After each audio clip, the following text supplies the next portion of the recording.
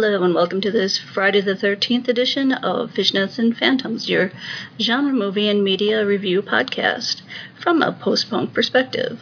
Fishnets and Phantoms is available on all major podcast providers, including the Dark Discussions Network, and we thank them greatly for hosting the show. Today we will do some news of the miscellany and 5 short reviews of movies that came out recently, both big and small. It's good to see you guys on this wonderful Friday the 13th. I missed last month because yet again the world went topsy-turvy for me, but landed on my feet and off running.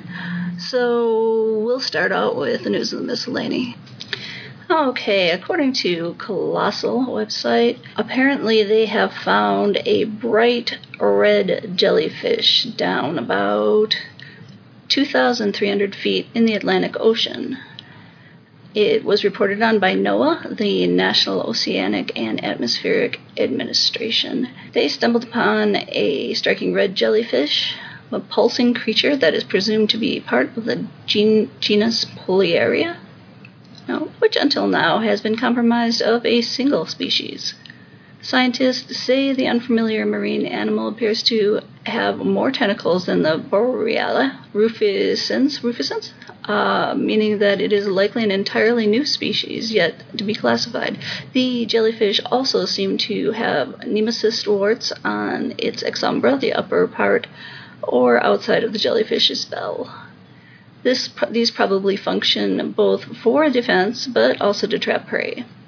The radial canals of this genus often branch randomly, which is not unusual for other related jellyfish. This jellyfish was found in what is referred to as the Twilight Zone, a bit odd considering that is a nod to the famous 60s TV show of weirdness.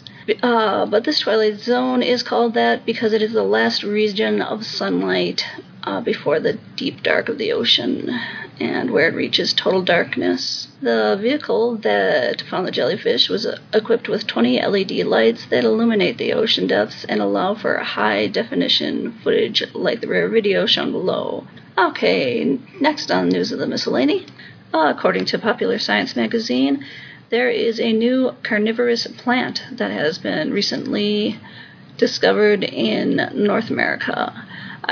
The plant itself, of course, is not new. They just have noticed it. It's called the Taranthus accidentalis, which I guess is perfect considering they just happened to run across it. It is in a bog in Cypress Provincial Park in British Columbia, Canada. Apparently, the scientists affixed fruit flies to the sticky stems of the T. accidentalis growing in a bog near Vancouver and found that the plants absorbed significant amounts of nutrients from the insect prey. This common herb is one of only 2 carnivorous plants to be identified in the past 2 decades, and its newfound status suggests that other unrecognized meat eaters may be growing near major cities. The team reported in August 9th in proceedings of the National Academy of Sciences.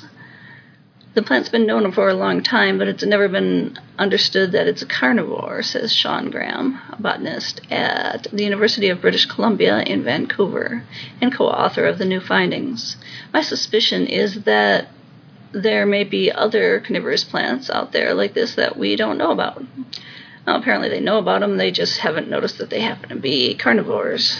Carnivorous plants are generally found in sunny, wet habitats with low levels of nutrients in the soil, where their abilities to suck minerals such as nitrogen and phosphorus from hapless animals gives them an edge. The western false asphodel inhabits wetlands and stream banks along the Pacific coast of North America from California to Alaska.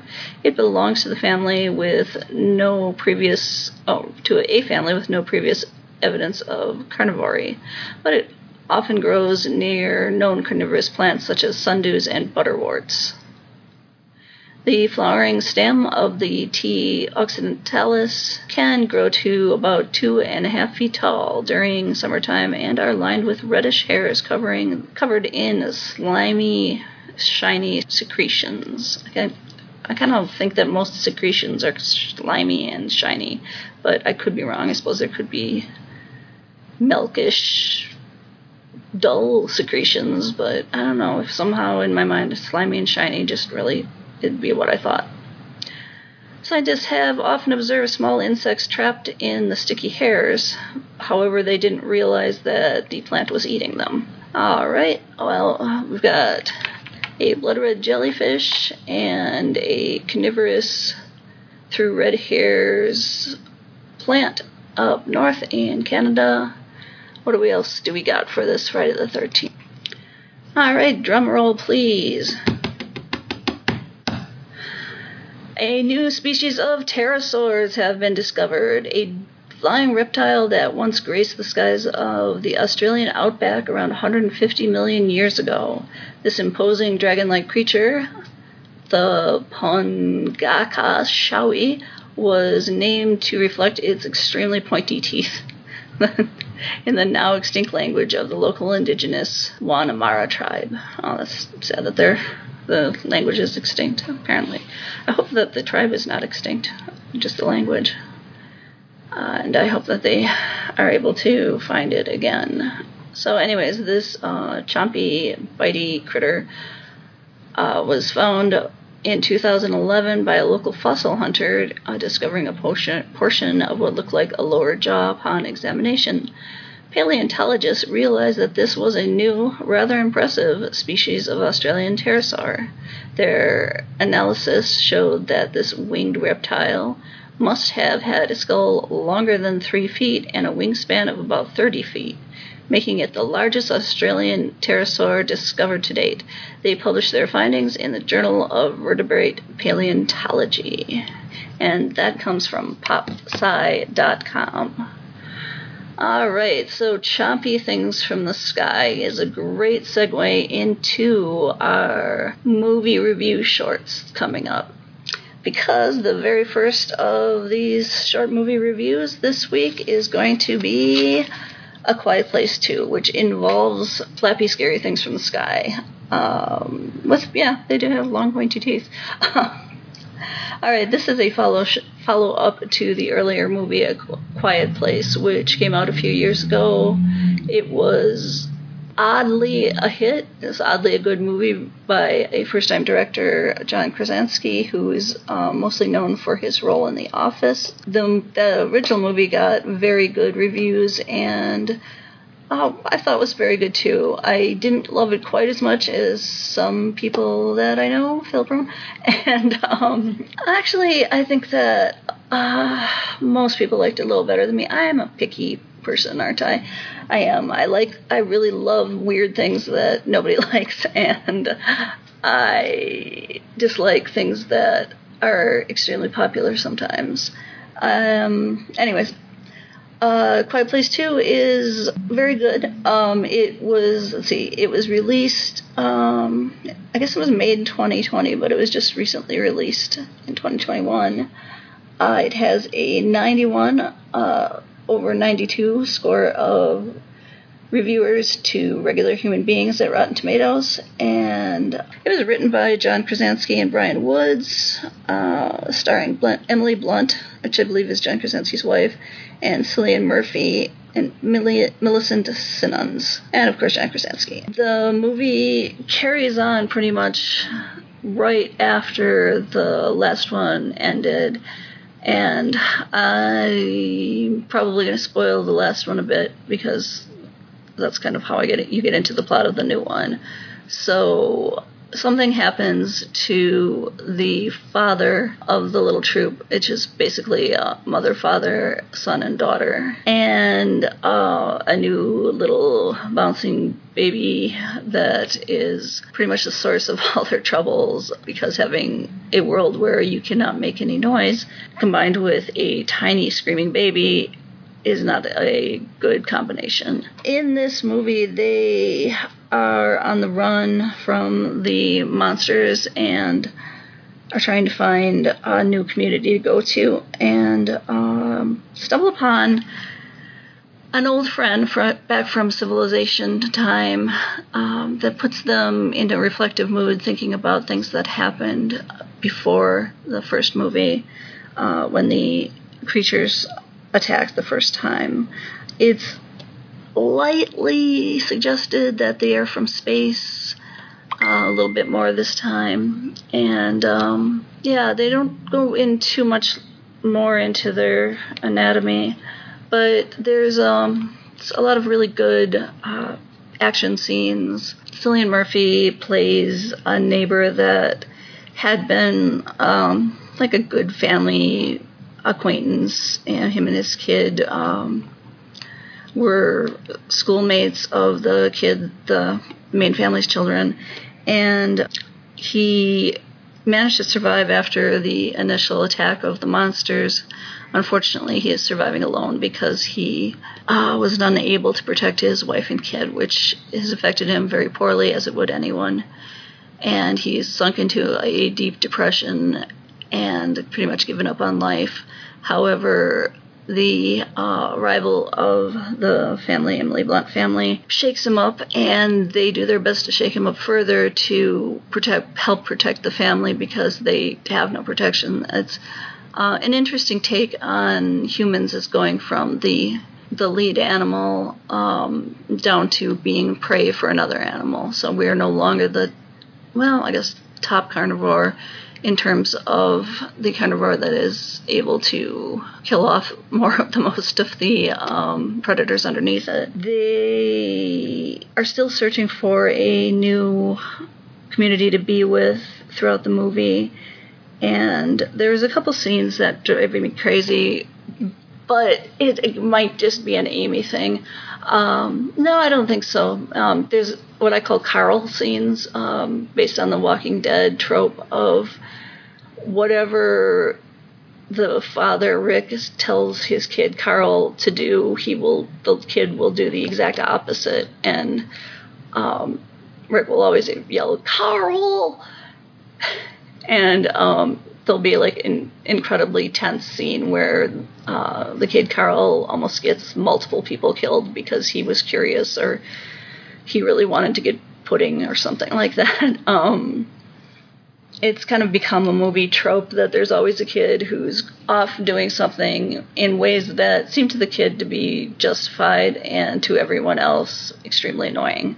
The main protagonist of doing annoying things in the Quiet Place movies is Millicent Simmonds, and she's the older daughter who is deaf, and her whole family knows sign language because of this, which has actually helped them quite a bit to communicate during the attack by the monsters that are attracted to sound, any kind of sound. And that is incredibly helpful to them. She has a tendency to run off and just do what she wants to do because she's frustrated and she doesn't want to deal with the old people being cautious. And it's a kind of commentary on different generations and generational looks at what the important things in life are. She wants to get to other people to show them the special monster killer thing that she's rigged up that makes them kind of paralyzed because of the high frequency of the sound that she can create with it. And she does not want to stop for anything, but of course the mother has a little baby that screams and howls and attracts every monster in the woods. Now, oddly enough, I find myself being more sympathetic towards Millicent's character because she is extremely frustrated partially because of her own disability and her inability because she's a minor, and so people don't take her as seriously, and which makes sense from a grown-up's point of view, but she feels that she's the only one who can truly see how important her weapon is. Now, for my personal life, I've had a lot of recent problems with my hearing, and So I guess I developed more sympathy towards her now, because it is incredibly frustrating. You can't hear things, and people act angry towards you because of it. Like, they will call you many times, and when you don't respond, I'm not sure if they assume that you're ignoring them, or it's just frustration because they're trying to get a hold of you, and then you sense their frustration when you do finally hear them, and it just makes interactions harder. It makes interactions harder, and emotions go higher. So I have to say that her behavior makes more sense to me now. I'm not going to give away too much of the plot of the film. It goes from there, from the initial finding of Cillian Murphy in a old factory to meeting up with other humans that have survived the attack. But they are not necessarily nice people. People who survive aren't always nice. Cillian Murphy does a good job. He is one of my favorite actors. I've liked him for many years now, and his character is it's not got a ton of teeth to it, but what it has, he does well with. He does a very good post-traumatized survivor, and you can see his protectiveness of the small family coming alive, and I don't know, I think he does a really good job of it. And of course, Emily Blunt is still playing the same character, so she does an equally good job of her part. And I didn't really care for either way, the boy's part, and I did not write down his name. So, anyways, I apologize to Boy in a Quiet Place too. But he did a good job of mostly running away from things, and also, actually, he was kind of doing a Carl part too, also. I think he may have ended up saving everybody, though. Not exactly sure how that all worked out, but anyways, I would recommend A Quiet Place 2. I would give it, let's see, out of 5 screaming blind bat creatures, I'd give it 3.5 blind screaming bat creatures. Maybe 4. Let's go for 4 blind screaming bat creatures. The next movie that I'm going to review is called Aftermath, which is a very small movie by Peter Winther and Productivity Media. It had a 0/25 rating on Rotten Tomatoes, ostensibly because they say it hasn't come out yet, though it has come out about a week ago.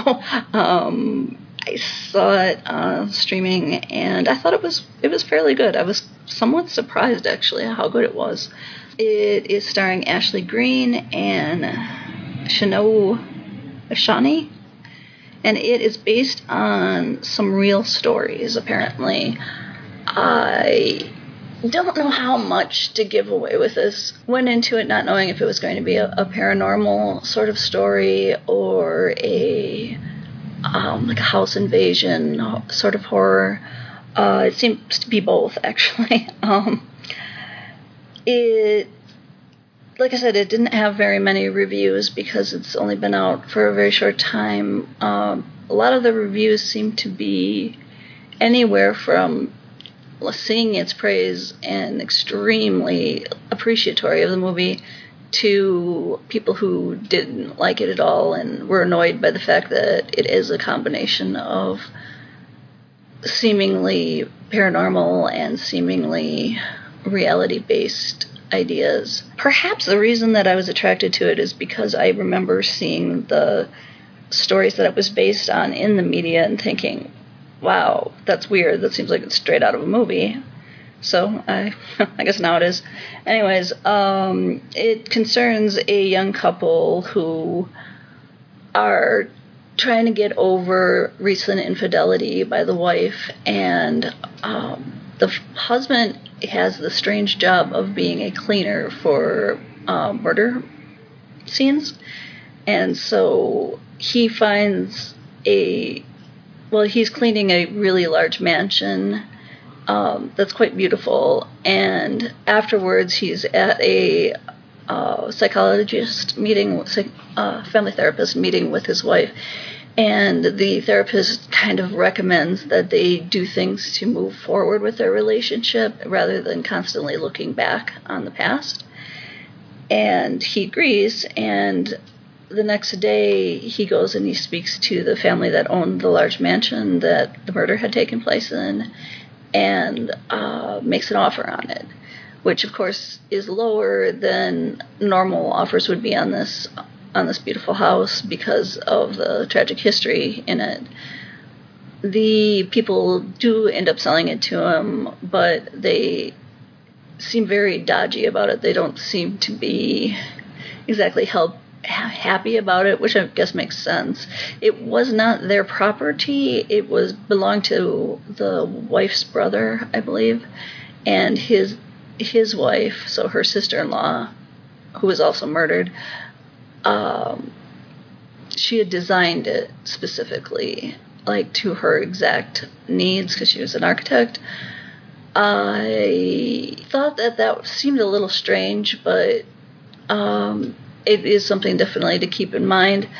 I really liked the general feel of the movie. The characters, Peter Winther is the director, but Ashley Greene and Shoni are very good in it. They seem like a nice, fairly normal couple trying to get through a pretty hard time in their lives.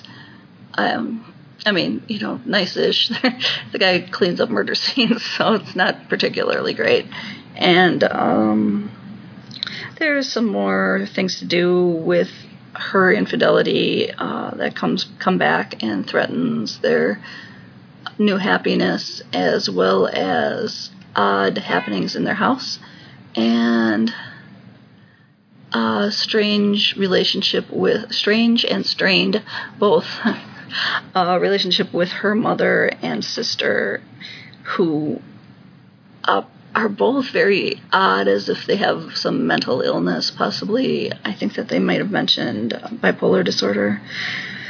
So yeah, it's a good movie. I liked it. I know that some people didn't like it because it was quiet and long, and it seems to be that most audience scores of movies lately, unless they're like an action movie fast, are not considered good. It's I don't know, it's kind of an unfortunate direction that critics have been going in, but I don't know, it's a little bit quiet. It kind of reminds me of a mystery from like a PBS sort of story, but I really like those. So, but it's set in modern times in, I believe, San Francisco, somewhere in California. But I would recommend that one as well. It's out on streaming now, and it was released August 4th, 2021. Oh, okay, the next movie is Blood Red Sky. I always want to say Under a Blood Red Sky, but that is the U2 album and not the movie. So Blood Red Sky is a story by Peter Tornworth, directed by John Brador, and it stars Perry Baumeister and Carl Koch as Nadia and Elias. They are flying to America for a medical treatment for the mother. The beginning shows a bunch of flashbacks to a time when her husband was around and Elias was just a little baby, and they were attacked by something in the woods. Apparently the father does not seem to survive. The mother is attacked, but she manages to beat off of her attacker and get her and her son safely to a old beaten up house where she's captured by a group of, I think mostly men, and she barely makes it out alive. Then it flashes forward, even though it's still a flashback. Within the flashback, it flashes forward, and it shows her dealing with some sort of sickness. You can't quite tell what it is at first. She seems to have lost her hair. She's very pale, and she keeps some like strange medical instruments in the house, and she's talking online with doctors that are promoting a cure, treatment, a possible cure for her condition, quote unquote. She goes to the airport under cover of darkness and tries to just keep everything well controlled, keep her whole situation as controlled as possible. Unfortunately, that does not work out well for her. Her son makes friends with a Middle Eastern-looking man, and it is a good thing that he does, because in the foregoing story, he ends up helping them a lot. Of course, the Middle Eastern man is seen as a terrorist by the stereotyping crew of the plane and other passengers, which I don't really know how much that is true in the real world anymore, but in fictional worlds it seems to be falling out of movie tropes slightly, though I'm not exactly sure how much. Anyways, it turns out that they definitely should not have been scared of him compared to some of the other people on the plane. There is a hijacking, and they decide to, unfortunately, focus on the mother, Nadja, and that is a bad idea. She's not the one.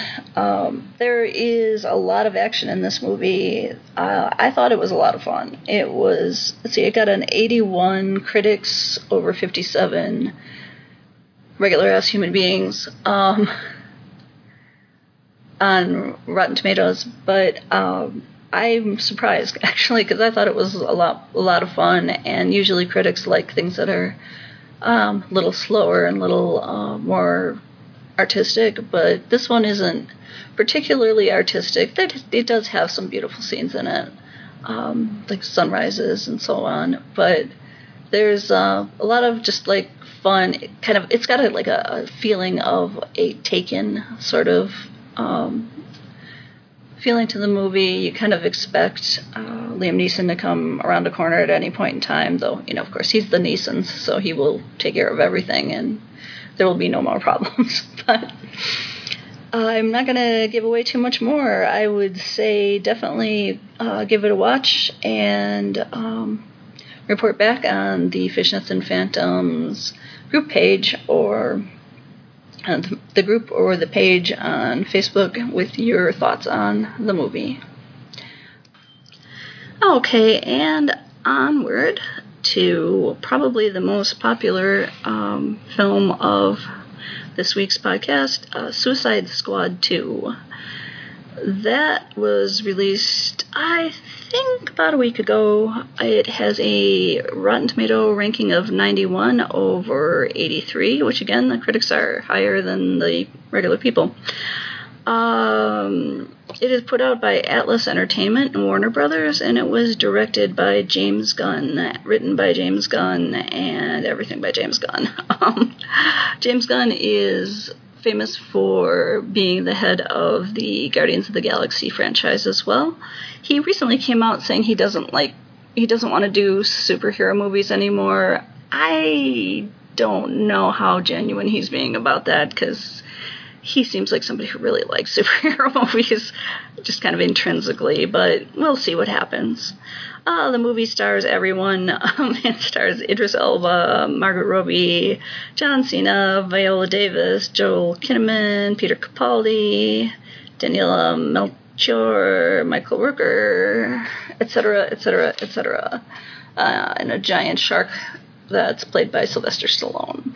It is a fun movie. It is extremely violent, so if you don't like violence, don't watch it. It's violent and it's bloody and gory, but in a very comic book sort of way, because it is based on a comic book by DC. It is in the DC universe, the Batman, Wonder Woman, Superman universe, and these are all, they're not only B superheroes or they're B players, but it is all B villains. And so these are all people that are in a supermax prison, but they have some sort of powers that the American government needs to fulfill some sort of mission around the world.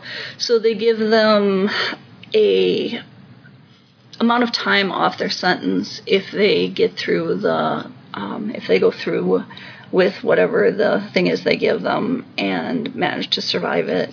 And they also put a chip in the back of their, well, not a chip, I'm not exactly sure how it works. I guess it's an explosive. Yeah, it's a small explosive charge that will blow the head off the person if they go off task. And they also have tracking beams on them. And the head of the group is played by Joel Kinnaman, similar to the last Suicide Squad movie. Yeah, so this movie is fun. It's very silly. It has a goofy sense of humor. It will it will make you laugh a lot of times, and it will make you go, ooh. Again, like I said, the violence is played for laughs, which bothers some people, which delights other people. It is... DC is known for being kind of a dark comic empire. I don't know, slightly darker than Marvel. However, Marvel's pretty dark too. I don't really know who's darker, but it doesn't have a very gung-ho, happy-go-lucky view of America. It exposes some systemic problems with the American justice system and some very distinct opinions upon that.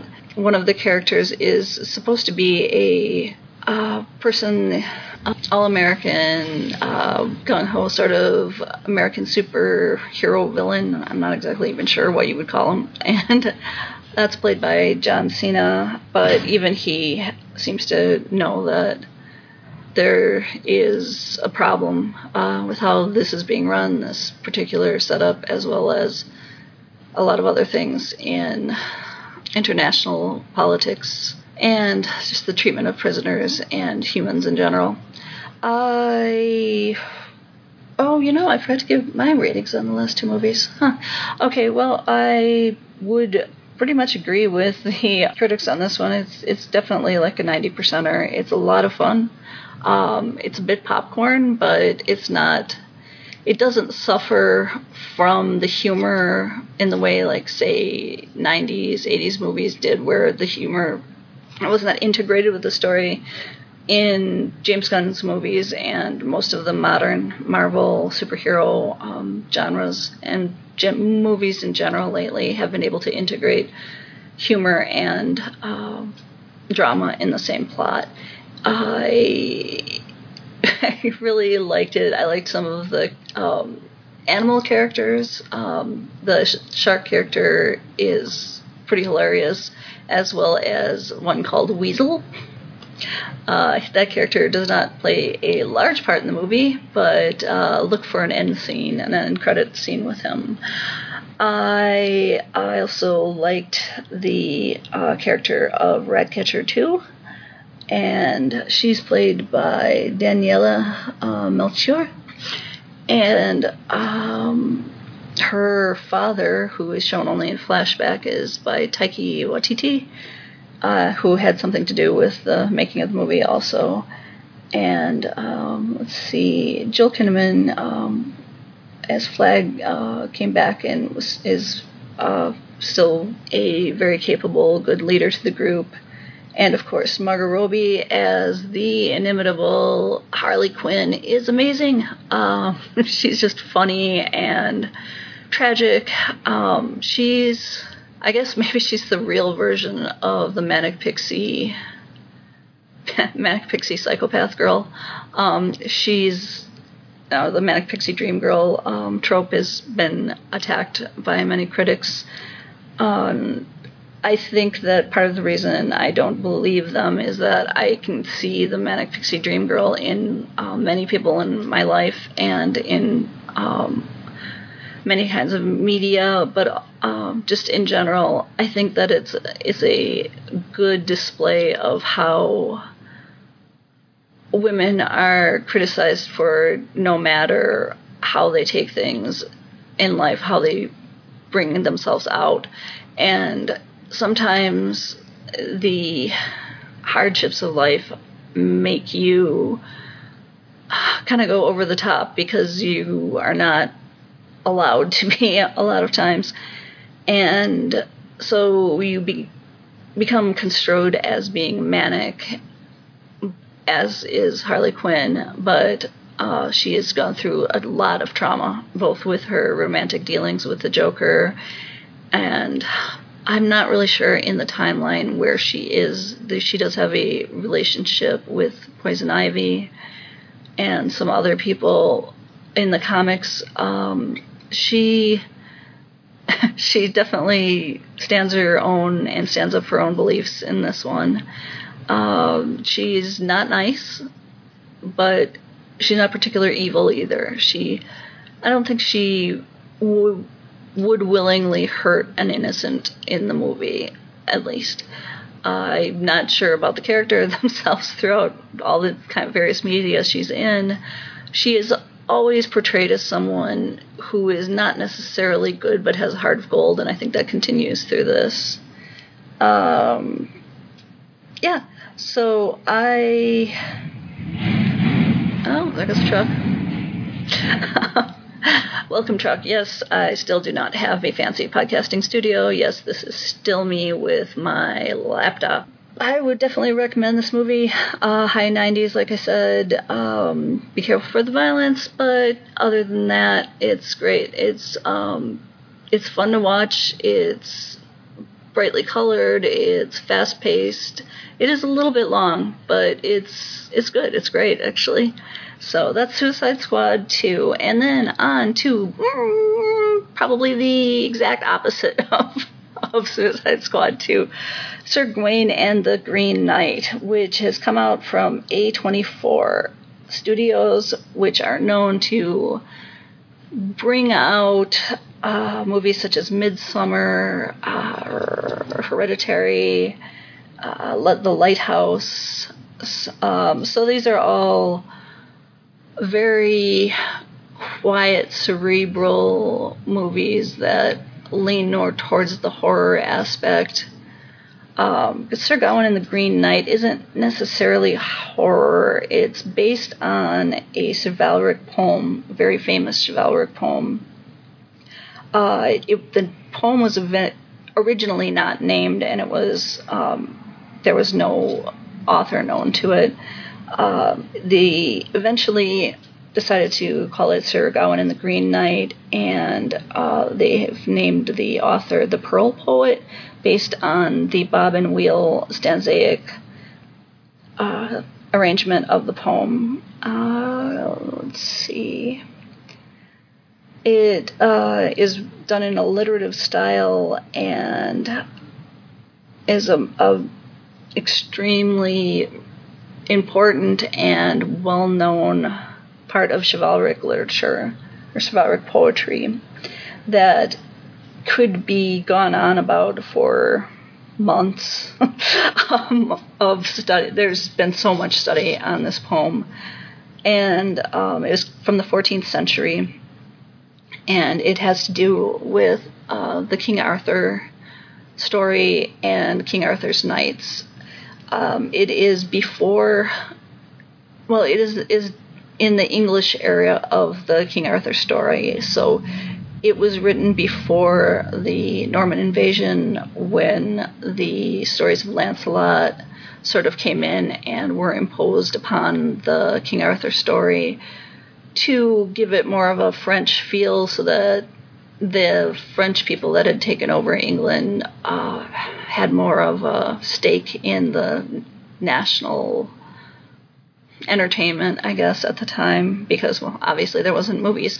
You couldn't just pop in a DVD or turn on some streaming.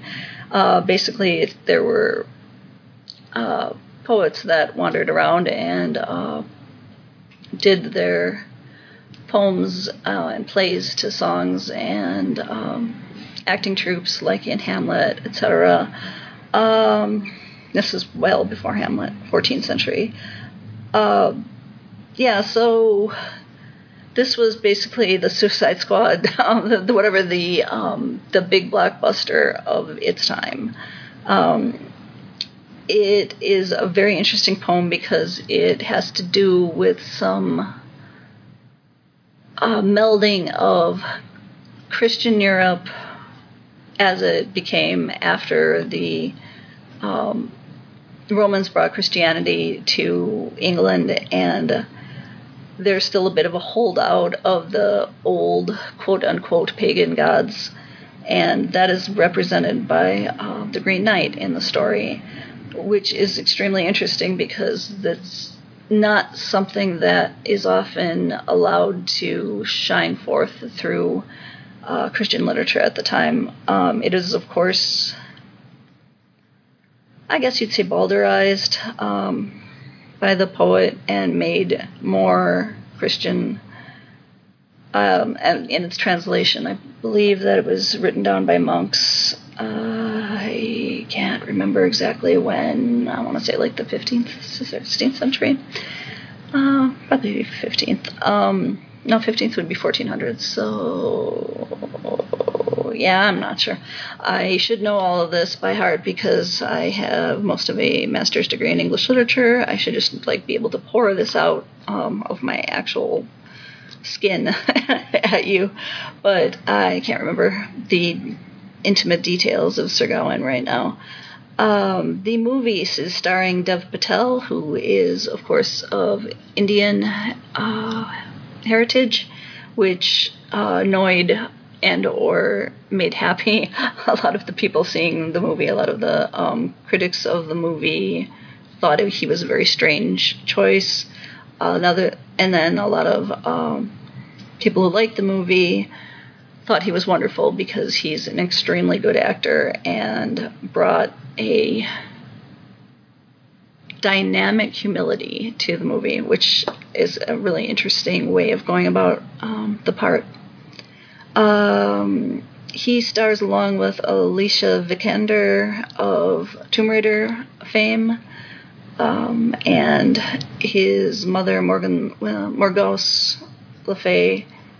Well, I'm not sure if they share a last name, but she's sometimes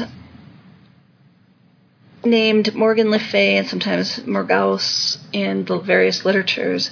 But she's played by Sarita Chandri, and Joel Edgerton plays the mysterious lord of the castle that they see later on, and again, Alicia Vikander plays a double part. She plays the lady of the castle as well as Sir Gawain's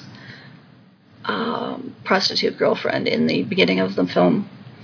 The film is beautiful. The cinematography is extremely well done. It is...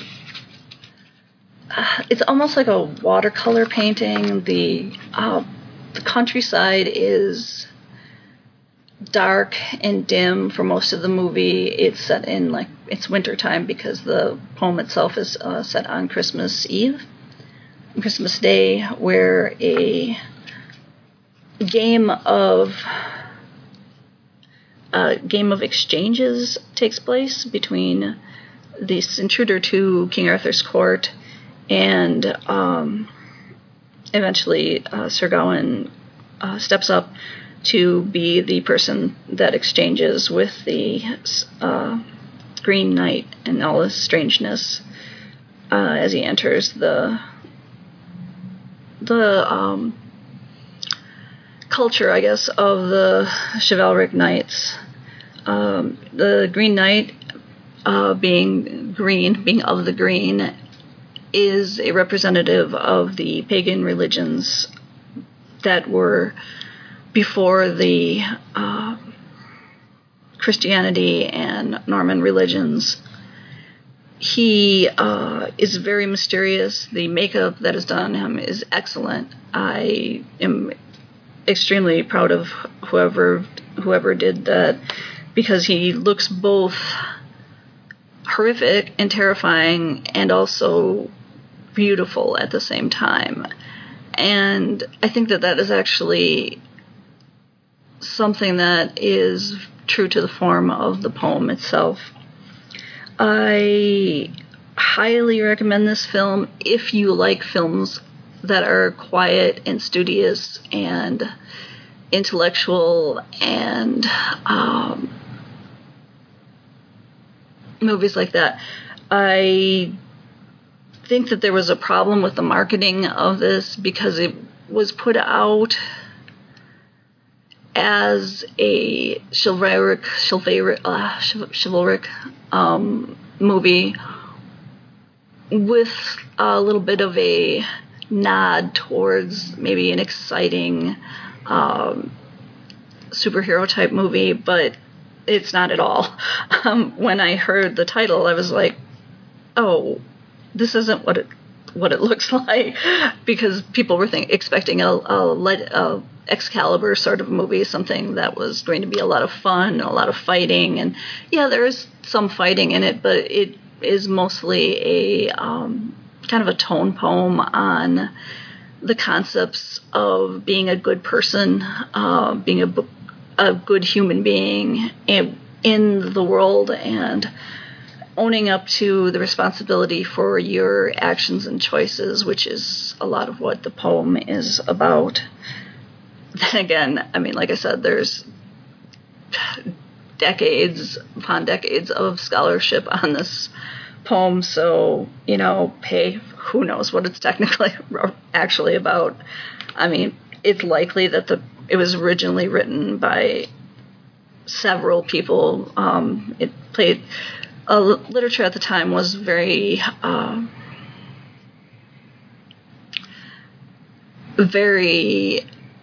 folk. It was brought through the countryside by the poets, and they did not, there was no actual written copy of it. It was learned and spread by oral means throughout the country, and so the population wouldn't have been literate at the time. So it's likely that there is no actual original author, that it's an amalgamation of many, many different poets that were brought together unintentionally, really, by the multiple tellings of the poem.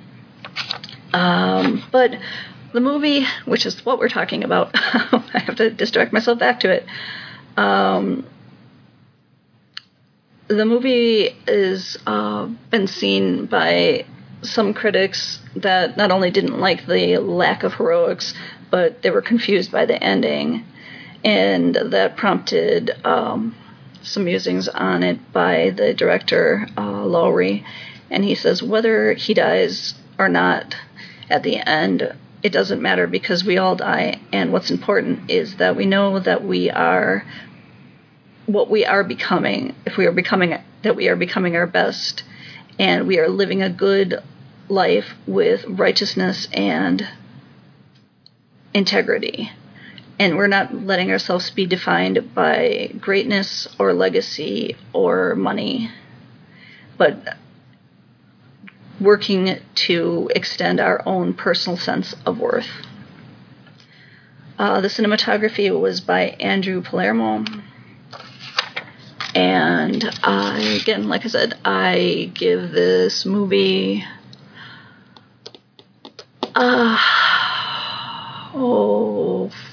out of 5 green leafy Green Leafy Gods, I will give it 4 3/4 Green Leafy Gods. I'm not even sure why I'm taking off the quarter, but it's maybe to do with the pacing. It could have, even though it's meant to be a dreamy movie, it is a very slow movie to the point of over slowness, I think, at a few points. I have to see it again. I was in theaters for a very short time, and which I think was like a week, and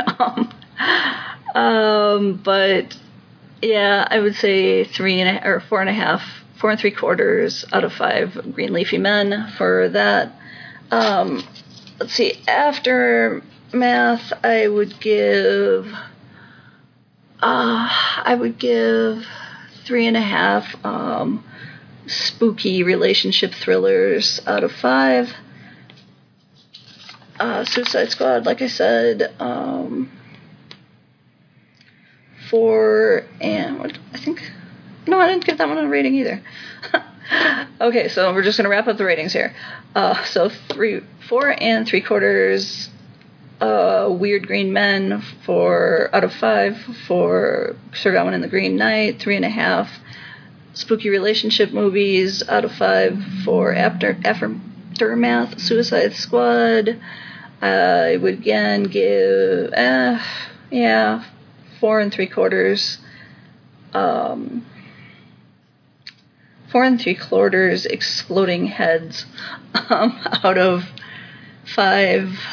And A Quiet Place, what did I say?